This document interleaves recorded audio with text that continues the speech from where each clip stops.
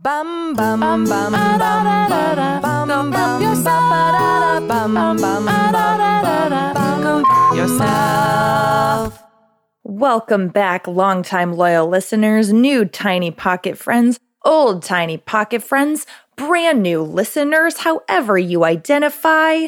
Hello, we're glad you're here and welcome to Go Help Yourself, a comedy self-help podcast to make life suck less. This is the podcast where our bread and butter is reviewing a popular self-help book every single Friday. We call it our Full Frontal Fridays. We've been here for years doing this. Where have you been? Right here with us? Thank you. So our goal, our aim is to be of service to you and to wade through the giant clusterfuck that is the self-help world. This is an explicit podcast. Welcome. We are adulting very intensely. But our hope is that in under an hour, you will have the high points of the book, the main themes, overviews, maybe perspective-altering ideas and shifts and takeaways, and some of the pitfalls of the book, what to watch out for, what could be damaging, what doesn't feel good and feels just kind of icky. That's what we're doing. And then on, I almost said Wednesdays, Lise. I almost said, listen, by the way, that's Lisa Linky. I'm Misty Stinnett. And we don't just do full book reviews. No. On Tuesdays, we have shorter, sweeter episodes that we lovingly refer to as the weekly beef. And that's where we're exploring anything and everything that's not a self-help book. And we also, in very exciting news, have launched a Patreon. It's a way for you to get all kinds of bonus content for just a few dollars extra every month.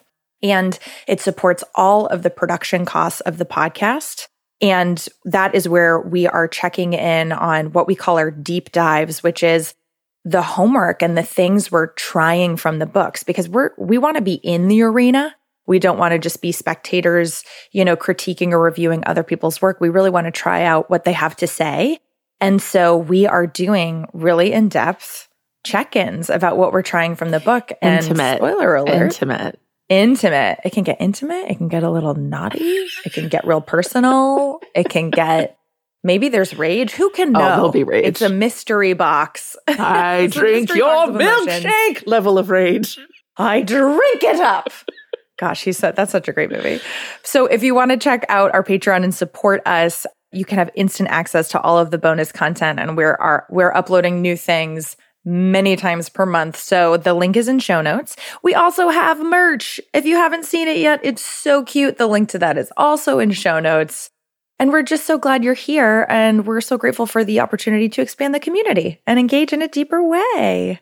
So Lisa, without further ado, what do you have for us this week? Let me tell you, I am excited about this book. I'm excited to bring you A Better Man, parentheses, mostly serious, Letter to My Son by Michael Ian Black. And it came out last year. So it's hot, fresh off the press. Ooh, why does the name Michael Ian Black sound so familiar? He is an actor, a writer. I'll give you his bio, but he was one of the founding members of the Slate on MTV. He was in Wet Hot American Summer. You know him. You absolutely know him. Okay. Yeah. He's got black hair, and he's like the guy who's known on TV for being the snarky dude, saying things deadpan to your face. Yeah. Sure. Okay. So some book prices, some admin. Hardcover is $22.95 on bookshop.org. Paperback on Amazon is $16.95. Bookshop did not have a paperback available. Kindle is $9.44. And I'm going to start investigating because there's a website called myMustReads.com, and they offer Kindle, ebooks, but not from Amazon. So I'm going to investigate that because I got that link through bookshop.org, and bookshop.org gave a link to Libro or Libro FM. So the audiobook was $18.39 or free with membership, and it's narrated by the author, and it's 304 pages. Love it. And Lisa and I have been leaning towards bookshop.org and Libro.fm for a while instead of Amazon because it does support independent bookstores. Yes. And Bookshop has raised over $10 million for independent booksellers. So Lisa, if you had to sum up this book in one sentence, what would it be? It's like Dear Girls by Ali Wong, but it's focusing on masculinity and a series of lessons by Michael Ian Black for his son, who is leaving the house to go to college as he's writing it. Oh, this is delightful. Yeah.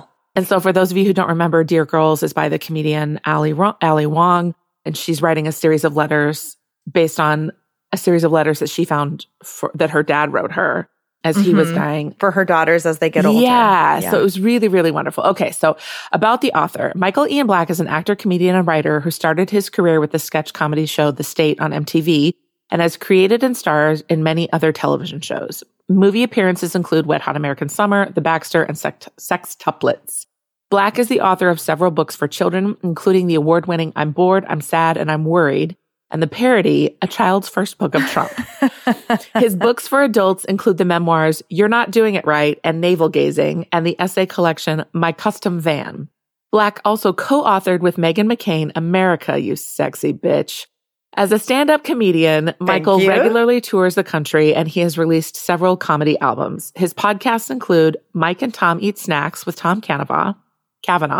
Yep. Topics with Michael Showalter, How to Be Amazing and Obscure. He lives in Connecticut with his wife and 2 children. It's so interesting that he lives in Connecticut, like being a full-time actor and comedian. But then my brain was like, oh, he's probably in the part that's like 40-minute train ride into the city to New York. Yeah. So here are the chapters. Introduction, The Wilds of Connecticut. Chapter 1, Some Guy, Now You're Home. So it's all of these are the title, colon, and then I guess you'd call it a subtitle or subheading. Who can know? I've not read many books. Thank you. Chapter 2, Rosary, Tell Your Kids You Love Them. Chapter 3, Skate or Die, You're Not Toxic. Chapter 4, A Useful Engine, You're a Real Man. Chapter 5, No Sissy Stuff, Be Yourself. Chapter 6, Do You Even Lift, Bro? Share the Load. Chapter 7, Beer from a Leg, Respect the Service of Others. Chapter 8, Smoke Signals, Violence is, parentheses, almost never the answer. Chapter 9, Winner, winner, chicken dinner, take pride, but not too much. Chapter 10, Gunslinger, You Can't Do It Alone. Chapter 11, Lucky Charms, Choose Happiness. Chapter 12, It's Just Plumbing, Communicate with your partner and pick up the check, in parentheses. Chapter 13, Everything and Nothing, Be Humane. Chapter 14, Here I Am, Do Something Positive. Chapter 15, A Better Man, Breathe. Chapter 16, One Guy, Turn. I'm only going to hit on a couple chapters, but spoiler alert, I'm going to recommend this book. Oh, great. He's a wonderful writer. And it's really? funny. I laughed out loud at least once in every chapter.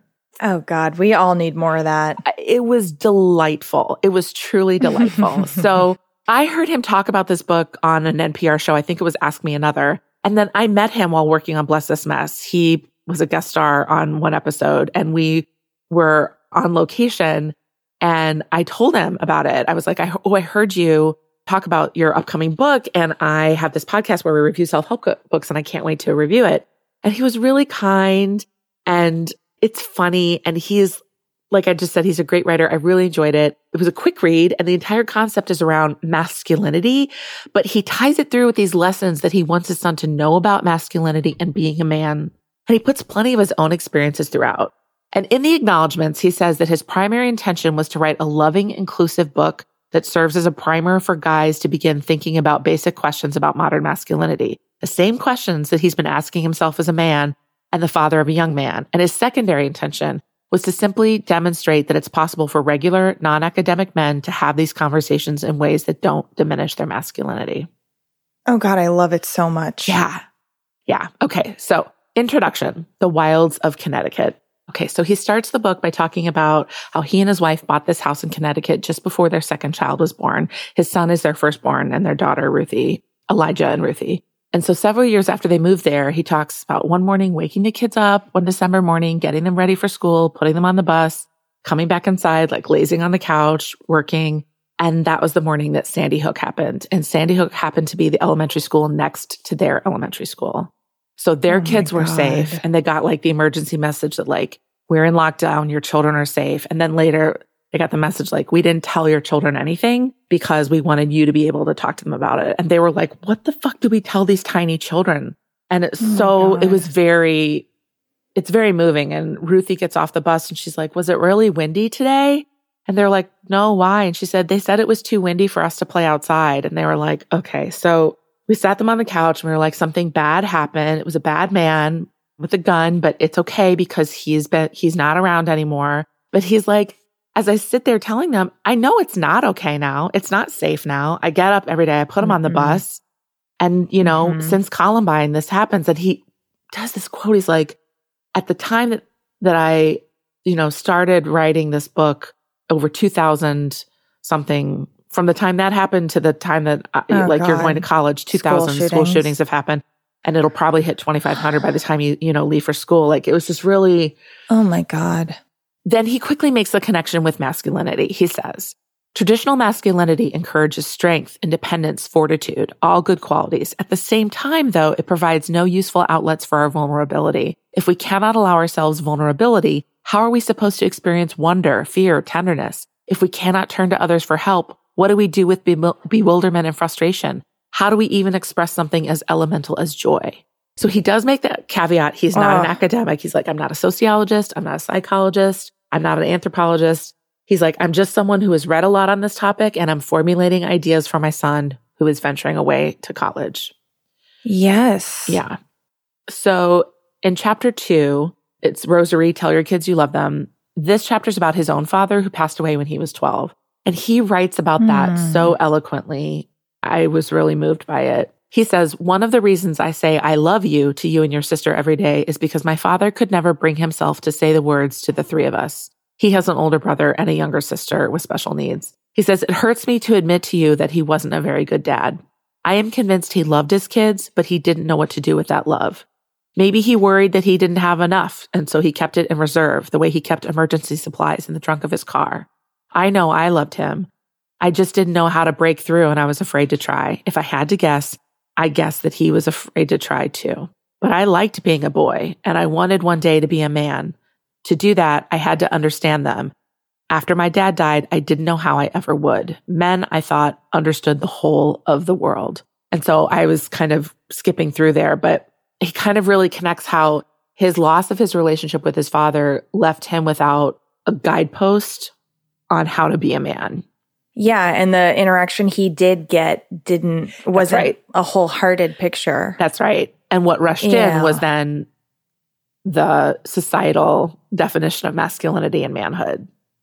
Mm-hmm. Oh, interesting. Yeah, because when you don't have someone showing you another way, you're going to pick up on all the messages that are bombarding you. His parents divorced. So his mother discovered she was a lesbian. His parents divorced. And the 3 children went to live with his mother and her partner. And he's very honest. He's like, listen, so I learned a lot about feminism, but that was like second wave feminism. And it was very man-hating, kind of like, you know, but he's like, but I also learned to treat everybody equally, you know, like so he had a really interesting perspective. So chapter 3. Yeah, that's really complicated. It is. It's very interesting. To try and untangle all of that. Yeah. So chapter 3, Skate or Die. You're not toxic. So this chapter is all about the concept of toxic masculinity. And he takes issue with even including the word toxic at all. He says, if traditional masculinity is no longer working, I want to make it clear it's not the fault of our biology. It's why I don't like the phrase toxic masculinity. To me, the term implies that there's something inherently wrong with men. Some poison baked into our Y chromosomes. Bullshit. You're not toxic, although I admit you don't always smell so great after track practice. I worry that the term toxic masculinity is a little like the phrase New Jersey native. Both are impossible to hear without feeling a little defensive. I don't want you to feel that way about being a guy, but I worry that continuously describing male expression as toxic has the cumulative effect of denying the goodness in men. Although men bear responsibility for so much of what's wrong in the world, we also provide some share of what's right. And he does a wonderful job of explaining the inherent power structures across race and gender and class throughout the book in thoughtful ways to an 18-year-old. Like, without being an academic. Yes, through questions and examples that are easy to grasp but difficult to dissect, right? I think that the nature of this book is that his son and anyone reading will ponder these ideas over their lifetime and not come to a full understanding at the end of the chapter, right? Like he's just giving his child a roadmap to think about things critically for the rest of his life. Yeah, even just introducing those questions, is so powerful because if they had easy answers, I think we'd have solutions to a lot of this stuff. But his point is really interesting because it's not that masculinity is toxic.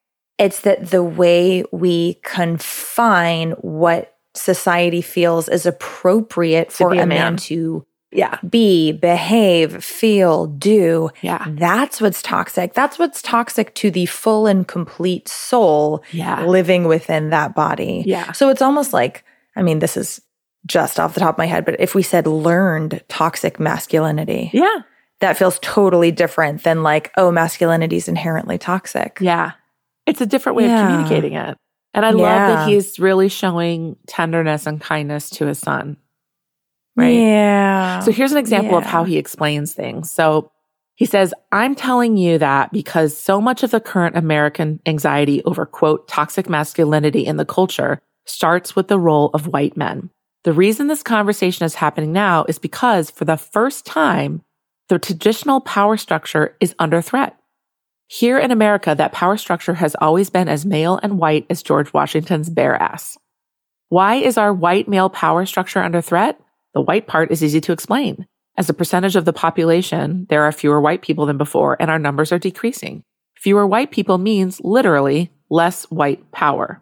And then he goes on to tell his son that because of like cultural and technological conditions, the rise of women's rights, how Liz Plank mentioned the technological disruption of job availability for men, and this decreasing white majority, he says, men's sense of identity, community, and purpose has blurred.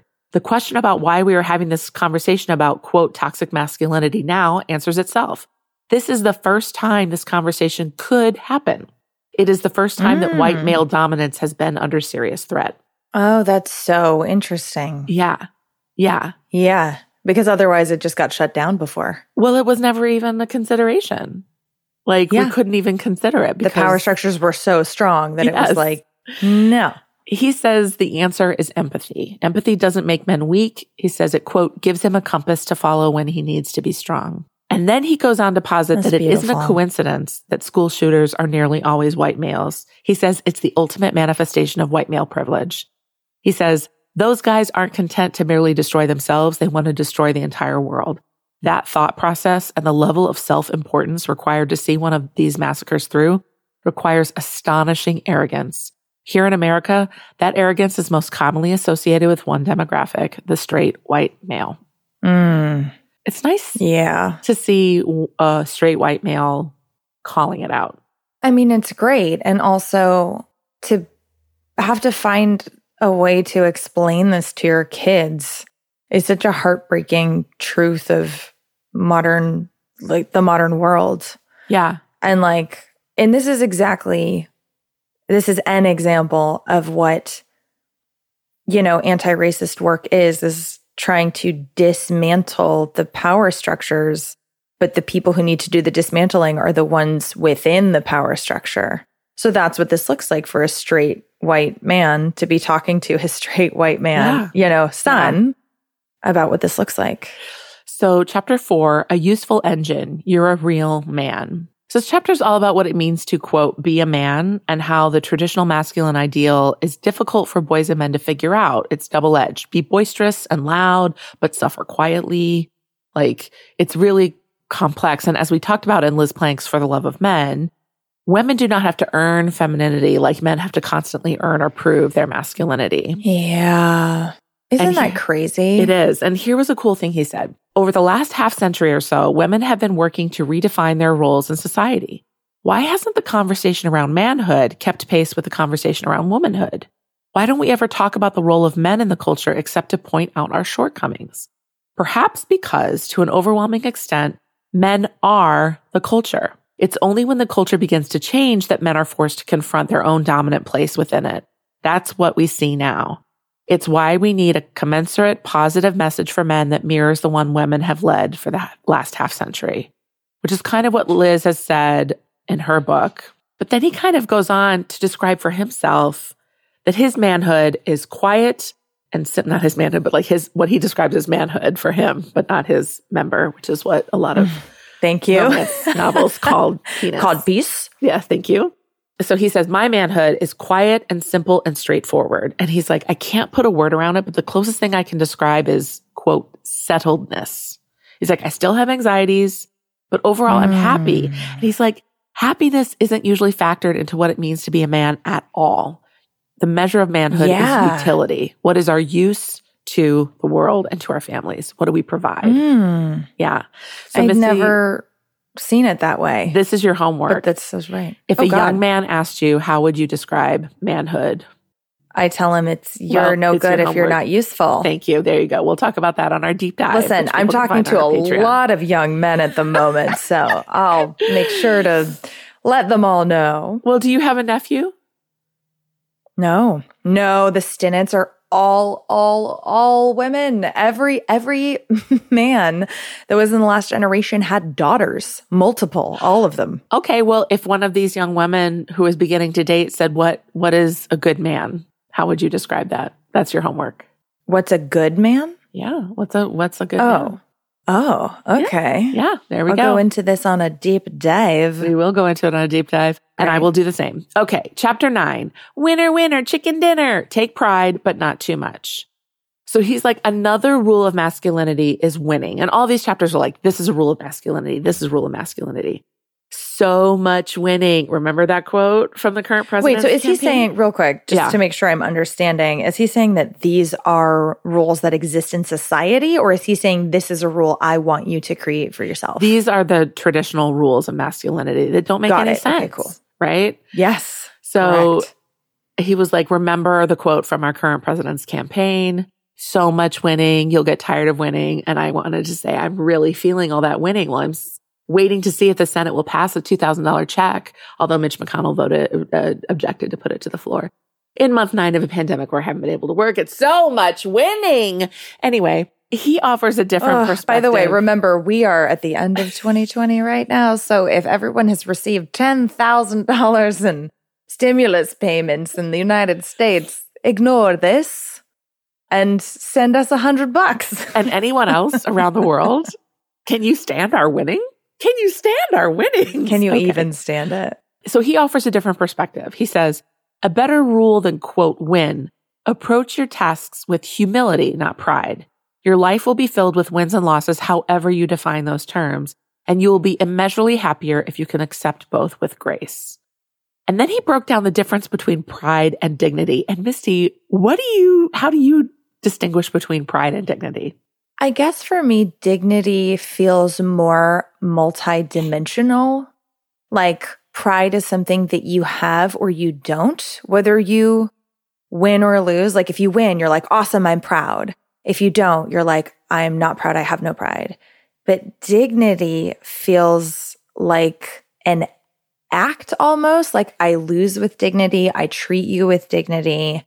I have dignity whether I win or lose. It's just kind of a like, I will be kind no matter what. That's exactly what he says. He says, I think a lot of guys get into trouble when we confuse pride with dignity. Don't fall into that trap. Pride and dignity are not interchangeable. Pride is something that comes from accomplishment or association. Like you said, I win. Dignity is inherent. It's a birthright. Pride is something that distinguishes one person from another. Dignity is the glue between us. Like you said, be kind. We all have or should have a fundamental sense of dignity, the sense that we matter, not because of what we've done, but because we simply are. Like you said, I will win or lose with dignity. You matter. The things you do matter too, but who you are matters more. That's your dignity. And dignity allows for humility. And I thought that was interesting. I never really thought about separating those two out. So the way he puts this into practice is he says, the advice he says, as you leave, I want you to find ways to take pride in the small things you do, the little daily stuff, washing a dish, folding your laundry, whatever. It's a mindfulness practice, a way of giving your attention and care to something that nobody will notice but you. You can't win at folding a shirt, but you can do it well. That's an interesting way of asking a young person to care for themselves in a way that doesn't, that there's no value other than to themselves, but asking them to practice some self-care, right? Yeah, I really love that a lot because it's about, that that old saying, character is who you are when no one is watching. Yes. And like, just because it might not, win you a Pulitzer Prize or some kind of fame or something doesn't mean you shouldn't do everyday tasks with care. And it reminds me of something my dad said to me. And he was like, look, it's not worth doing if it's not done right. Yeah. Like, do things with pride for yourself, right? It reminds me of when my dad taught me how to shine shoes. And I was like, why do we do this? Like, who cares? And he's like, because you feel better when your shoes are shiny, but even they're not dirty. And it just takes a few minutes, but you do it. And it was so nice. I don't know how to shine shoes. Can that be my homework where I learned how to shine shoes, or you teach me? Do you have a lot of leather shoes? Yes. Are they and I have stuffed? shoe polish. Some of them. Well, I'll teach you how to shine shoes, but also Thank you. it's not that hard. You are still doing the homework. Okay. Okay, I could probably look it up on YouTube. Chapter 10, Gunslinger, You Can't Do It Alone. All right. Misty, Michael Ian Black would fit into our podcast. I feel like I'm going to just make the statement. Michael, you are welcome as a co-host anytime you want. Ooh, come on the podcast. So he says that the concept of a, quote, self-made man is utter bullshit. And he gives some history. So that phrase first appeared in 1832 by Kentucky Senator Henry Clay when he said, quote, self-made men are those who have acquired whatever wealth they possess by patient and diligent labor. Okay, you're amazing. And I need you to only speak to me in that accent for the rest of our friendship. That was a little more Alabama, I think, than Kentucky. I love it. You said wealth. In context, the speech is about how Southern factory owners can compete with the more technologically advanced British factory owners because of two components, water power and labor. And the labor he's talking about is slave labor. They didn't use patient and diligent labor, except that of the enslaved. He's literally talking about acquiring wealth off the sweat of the enslaved, off the backs of the enslaved, and calling himself a self-made man. So the whole concept of self-made man is built on bullshit. Is bullshit and has always been bullshit. Yeah, it's built on bullshit and racism and, cheating from others and stealing and dishonesty. Yeah. So, and it's this idea of a gunslinger. There are bad men in this village and we have to pay this one lone ranger who comes to town and shoots him up and takes his money and goes away, and he does it all himself, right? Truly, no one does anything alone. That's no right. one. Somebody's got to build the building where your self-made business is going to be. Like, unless you grew the trees and chopped them down and then did all the framing yourself. And, it's like, no one does anything alone. Frederick Douglass, who made a great quote about how none of us are capable, none of us did anything alone. It was really wonderful. But so then so the way he puts this into practice, I think, is so smart in the questions he asks his son. Think about all the people for whom terrible adversity ends up being overwhelming. Were they born with any less promise than you? Did they deserve any less success? Boys no less smart or talented than you begin their lives in terrible circumstances, maybe poverty, addiction, neglect, and cannot ever find their way free. Are those boys self-made too? Or do we acknowledge that circumstances contribute to the lives we end up living? Thank you. Right? And I just love that he doesn't do it in a way that's accusatory. He does it in a way that's like, think about this. His son is going to meet people who are very different from him when he goes to school. Yeah. And although I don't know if he ended up going to school in 2020, like, who knows? Oh, no. Oh, I didn't even think about that. Like, he might just be like learning on Zoom from his bedroom. Interdependence is viewed as somehow more feminine, yet we are all dependent on it. And this strains this masculine ideal of going it alone. So I just love that he is asking these questions of his son and not saying, it's obvious what the answer is, right? But like, he's just asking him to think about these things, which I think is so beautiful. Yes. Okay, here's my favorite chapter, chapter 12. It's just plumbing. Communicate with your partner and pick up the check in parentheses. Okay. It was such a cool way to talk about consent, and I think it's incredible. I was just listening to Brené Brown's most recent podcast yesterday, and it had Tim Ferriss and Dax Shepard on, and they were great. And they were talking about the numbers of sexually abused boys, right? Because Dax Shepard has been very open about his sexual abuse. And Tim Ferriss acknowledged that recently he shared his experience with sexual abuse. And they were saying that the numbers of sexually abused boys are probably on par with girls, but because of how masculinity is perceived, many men never share it. And they're like, also, we don't educate or didn't educate boys about consent and bodily autonomy like we did or do with girls. So there's probably going to be this pandemic level awareness and of men who have been molested or abused.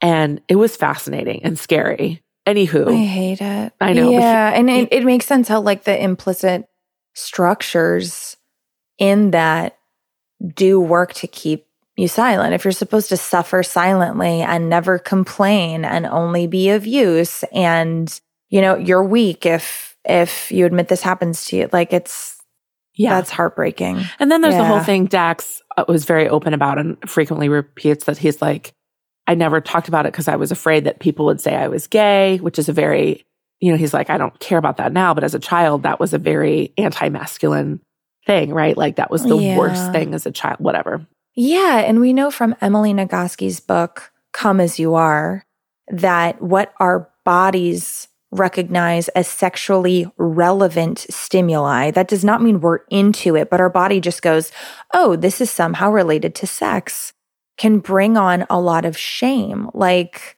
and trigger warning for what I'm about to say, and probably retroactive trigger warning for what we've already talked about. But when a woman is sexually assaulted, if she gets wet, if she has an orgasm, same with a young boy, right? If he's being assaulted and he gets an erection, there can be so much shame tied up in that. Does that mean I liked it? Does that mean I'm at fault? All of this stuff. And it's like, no. That's totally different than what your brain and mind are thinking. Your body is just going like, oh, this is sexual stimuli. Not I like it. It's totally separate. So I can understand how it's really, really complicated. Yeah. To talk about that as a young boy or a man. Yeah. Yeah. What I liked about this chapter is he makes the conversation earnest, but it's not drudgery at all. And so I just felt like if I was a parent of a boy or a girl, a young man or woman, this felt like a really nice template. So, well, and it feels like a nice template. And listen, I'm skipping ahead a little bit to one of our questions that we ask at the end, but like, feels like it's really nice for parents who don't know what to say to their kids and are struggling with that emotional intelligence, like his dad was. They can just hand them this book. But also for women to understand what it's like to be a young man, moving into adulthood. So like, here's an example. He talks about how, because he was raised in a feminist household, he made every date go Dutch in the beginning.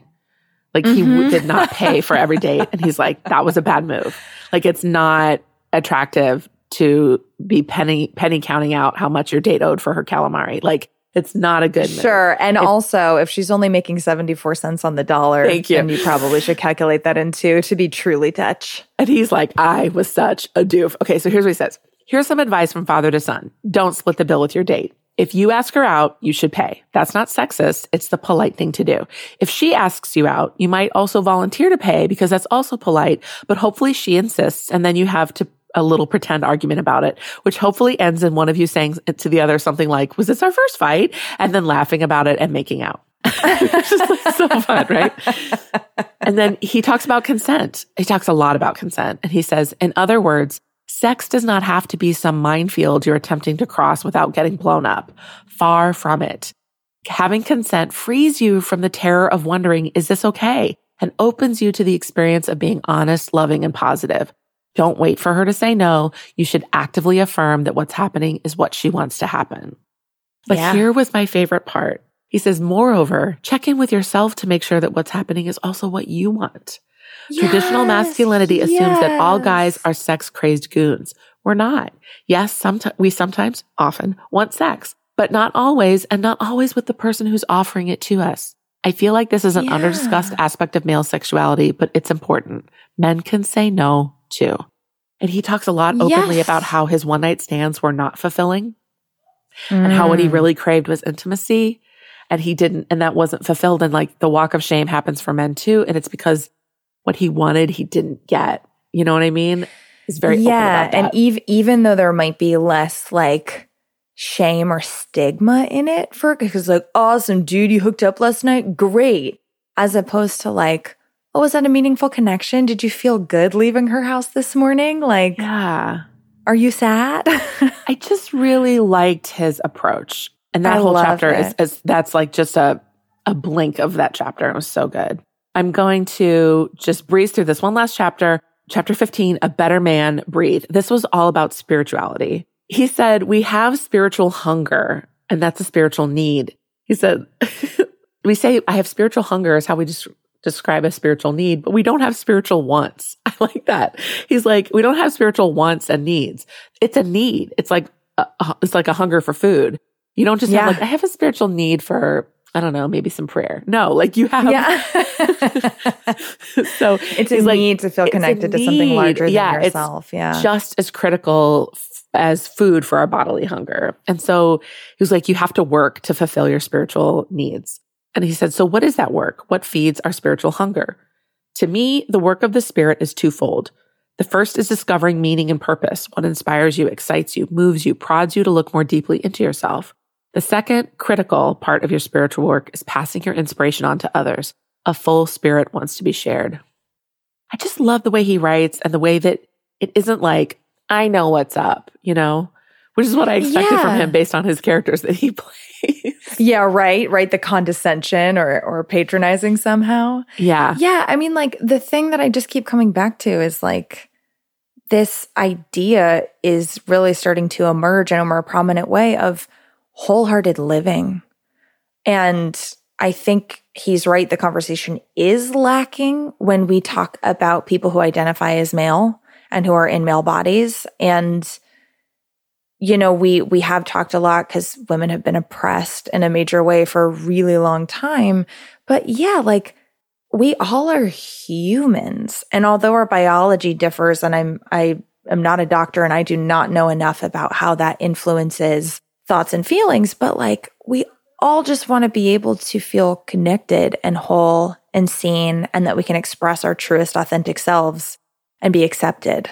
And I just feel like the structures we have right now for gender expression are so narrow and don't let any of us, you know, really express in a full way. Yeah. He did make a cool comment. He was like, your generation is much more comfortable with transgender and, you know, less rigid gender identity. And he's like, maybe that's the last part of parenting is just stepping back and letting your new ideas come through. I'm going to say one last thing because this killed me is the last chapter, chapter 16, one guy turn around and wave goodbye. And I mean, this hurt me and deeply affected me. He says, from now on, each time you come back, after he leaves for college, right? From now on, each time you come back, this home will feel less and less like your own. One day you'll tell somebody you're going to your parents' house and you won't even notice you said it. Yeah. Isn't that crazy? Right? You say, I'm going home, I'm going home, I'm going home. And at some point you say, I'm going to my parents' house. Yeah. And then you might move away to a new place and people will eventually say, you know, say you grew up in Connecticut and now you live in North Carolina. You might someday be like, oh yeah, I'm from North Carolina. As opposed to like, I'm from Connecticut. It's just crazy.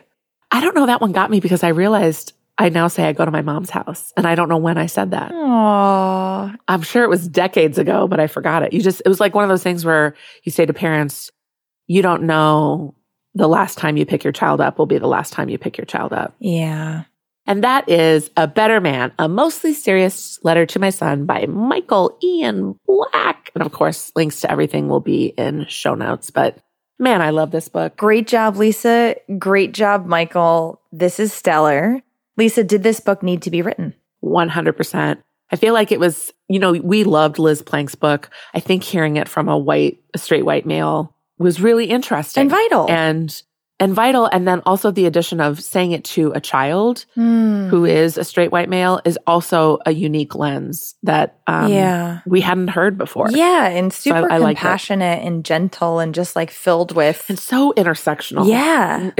All the way. I loved it. I loved it. So, see, this is why we keep saying like, it's not that hard. Like when Lisa and I harp on authors for not being intersectional or not having caveats or, you know what I mean? Like, we say that a lot, but like we've seen it recently in a lot of books that this is how it can be done in a really beautiful way. I think when people get frustrated, it's because they're white males who have not often had to consider the caveats. other. And we're going, it's not and that so hard. It feels like it's an oppression. Yeah. You know, the privileged view equality as oppression. So it feels like, don't tell me how to write my book. Yeah. Or this to is include this other feels people. really hard for me because I haven't had much practice at thinking about this. Whereas a lot of the I can't write I can't include everybody. Yeah, and we're just trying to include people all the time. So we're just seeing opportunities left and right. And I don't mean we, I mean like Lisa and I mean like anyone who's not the privileged ruling class. I mean, I also have a little bit of empathy because the culture is them. Yeah. So they always feel included. So and a lot of things are invisible that way. Exactly. Yeah. But also do better. Yes. So what did you try to put into practice from this book and how did it affect you? Well, for my son who's leaving to go to college, I just kidding. You know, the focus of this book is for a parent of a son or for a young boy. I guess I did like this idea of pride and dignity as being separate. I guess there's really, I don't know. And I just, it's continuing my thought about masculinity and manhood. And, well, it sounds like the next time you culture. have a conversation with somebody about this topic, it will have affected that conversation. I will also say I've been watching Bridgerton on Netflix, which is Shonda Rhimes' new show. And it's really wonderful. And there's a lot of chatter going on the internet about this one scene where people are confused. People are questioning whether or not it was marital rape committed by the wife. And I don't know. And I'm using this book as a framework to kind of think about it. So when you get to that scene, Misty, we'll talk about it. Okay. Yeah. I haven't started Bridgerton yet, but I'm very excited. I saw the preview and was like, this incorporates a lot of things I'm into. I say yes. It's very Misty. Do you feel that the author missed anything? Yeah. I mean, you know, he's chosen 16 chapters of 16 lessons of masculinity, right? So there are probably many, many more. He hit on like the big ones of like violence and this culture of winning and, you know, what it is to quote, be a man and sex. But we should have talked about lighter things like snacks. What snacks to have as a guy? Beef jerky. Anything covered in cheese whiz. Gulp it down with the beer. God. I don't know. While watching sports. Then make a doctor's appointment. No. I'm sure that there will be people who read this and feel like, but what about this? You know? Yeah. I just feel like it's a nice primer. Yeah. You know what I mean? Like it's a beginning of a conversation. I love that. So I'm sure there are things that are left out. But as the jumping off point, sounds pretty cool. Yeah. Especially because he made such an effort to be intersectional and explain like you can't, he also says specifically in the book, you can't talk about masculinity without also talking about everything else. You have to talk about race, you have to talk about class, you have to talk about gender. You know what I mean? Like he's like, he really makes that point. So it's hard for me to say like he forgot things. Okay, great. And who would you buy this book for and who would you never buy it for? I would absolutely buy it for any parent, whether they are male or female, identify as male or female, or a single parent or coupled. I would buy it even if you don't have a child who identifies as male. I would buy it because I think it's important for women to start thinking about men. I think we focus so much on women's rights and women's identification that I think it's important for us to understand that men are a victim of the patriarchy too. Men are a victim of this idea of learned toxic masculinity too. Yeah. Right? So we have to unpack that ourselves so that we stop expecting these things from men as well. Yeah. And accidentally perpetuating it which is like Absolutely. a horror show, but it's true. That we can never say things like, take your balls out of your purse, or be a man, or, don't be such a pussy. Like we can't, we can't say those things. No, not at all. Or man up, or like, I expect you to never cry. It's like, then we're just reinforcing it. Yeah. Yeah. That's right. So you already gave me my homework, but to recap, it is that on the deep dive on our Patreon, you want me to define what I think a good man is? Or just manhood. Like if one of your nieces said, what is masculinity? Like, what is manhood? And is that what I mean to be a man? Hope for it to be, or what do I think it is now? I mean, look, you get the choice to either fuck this child up and say they have to be strong, they have to have muscles, they have to eat beef jerky at every meal and fart. Yeah. Like, you get to choose. Okay, great. I get to choose the future of masculinity. Different. You're welcome. That's right. Lisa, thank you. Michael, thank you. Everyone who's here, thank you. And with that, please come on the podcast. And with that, life is abundant. Yeehaw. Go Help Yourself was produced by Misty Stinnett and Lisa Linky. Our theme song was written by the inimitable Matt Sav. Inimitable. There's nothing we love more than hearing from you. Email us at gohelpyourselfpodcast@gmail.com. We're also at Go Help Yourself Podcast on Instagram and at GHY Podcast on Twitter. And you can go old school and check out our website at gohelpyourselfpodcast.com. It basically is a fancy PowerPoint slide. If you liked our podcast, please subscribe, rate, and review because it helps other people find our show. You know who else needs to find it? Your friends. Tell all of your friends. Okay, thanks. Bye.